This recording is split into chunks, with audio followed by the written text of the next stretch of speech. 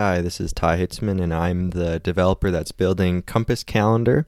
And I'm going to talk about how that went this past month in March, and also why I'm trying to be the Tim Duncan of product building. So I'll start with the update. March was slow, to be honest. I was on 2 ski trips, and that took up about 15 days. They went well, but I just didn't have a lot of time to develop. But during those 15 days, I mostly focused on big show-stopping bug fixes. So what that meant, all-day events and the calendar grid itself. The all-day events was like way more complicated than I thought, but the gist is that I want to get all your events for a certain week and then display them in rows, the all-day rows, and all the events should be visible. They shouldn't be overlapping, and I shouldn't have like excessive or too few rows. This is like basic, and your current calendar does this well, and I was just trying to get that to work. And then with the grid, the lines have to like line up. If you imagine like a week view, there's going to be 7 lines or so, and some of them were just like off, and then the events weren't like matching up on in the right alignment. So I fixed both those things. That's what I did. And just to be honest, like it was a tough month for mental health, and there's a lot going on, and I've talked in the past about like how I've dealt with some of this stuff related to what they call like psychosomatic symptoms that I sometimes have, and yeah, those kind of just flared up again, and I feel like I should put a spin on it to make it sound like it's all good now, and I figured it out, but I'm still figuring it out. So that's definitely part of the story these days. I'm getting a handful of people to try it out and just make sure things aren't breaking, and then I'm slowly going to add more and more people. So it's becoming real, it's becoming exciting, and I'm figuring out, or I'm trying to deal with my demons along the way. This is my life. Okay. Fundamentals and Tim Duncan. This is a theme I've been thinking about a lot this month. He's one of the best players, one of the top 75 players of all time. He was just named. He's a 5-time champ, 15-time all-defensive player. In the regular season, when he played, his team won 71% of the games, which is incredible. Yet, if you're not a big basketball fan, you probably haven't heard of him. And if you looked up his highlights, you wouldn't be very impressed. He's just a boring player if you don't appreciate the nuances of his game. I've been really interested in his success despite what he lacks, which is extreme athleticism and that physique that you would think a great NBA player would have, and the flashiness and the speed, and how he overcame that to be so great. So to give a little more meat to this, his reaction time was pretty slow, but on defense, he positioned himself really well so he didn't have to cover as much ground. And he was super tall, and he used that length to his advantage so he didn't have to react as quickly or jump as high. He was also not a great shooter, so he wouldn't drop the deep range threes that a lot of the big men are doing now.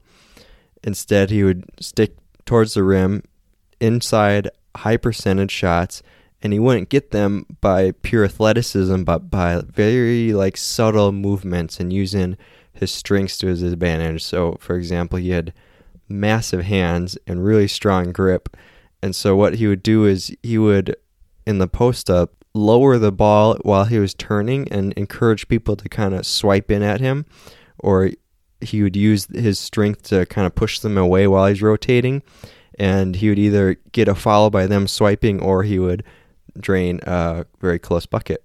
He was not super quick, but he had very good balance, and so he would do this slow motion rumble to the rim where he would use his strength and just his length to get really close, and once he got contact, he would stay balanced and either finish or get fouled.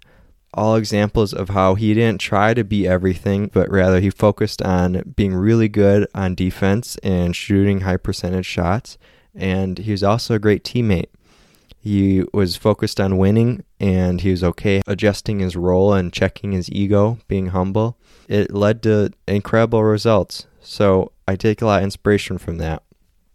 How I'm applying that for what I'm doing now with entrepreneurship or product building is trying to focus on the absolute necessities, the fundamentals of what I'm doing, which I consider to be making an actually good product on a tight timeline before I run out of all my funding, making good product management decisions. So if something is taking way too long and no one actually cares about it, deciding not to do it, or if something is halfway done but the second half is going to take a lot longer, then thinking about how can I shorten it and get a lot of the benefit without the extra time.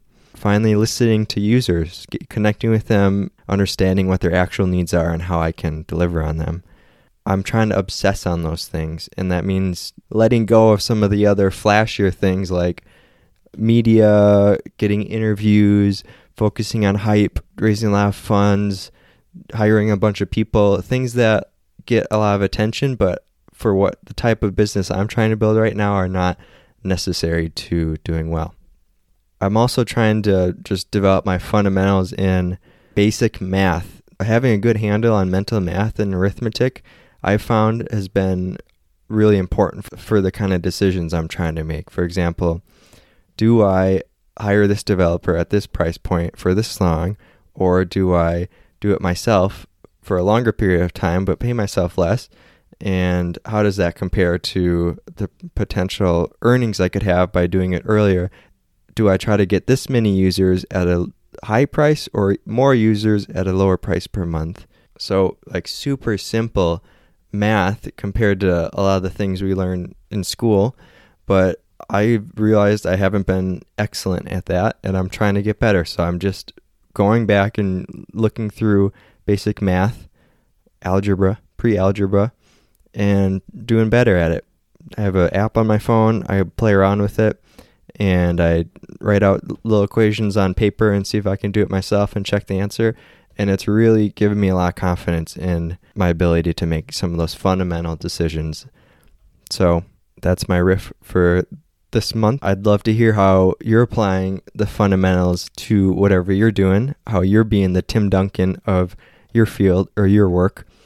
And I'd love to hear from you in my Discord for Switchback, the company, and Compass, the product that I'm building.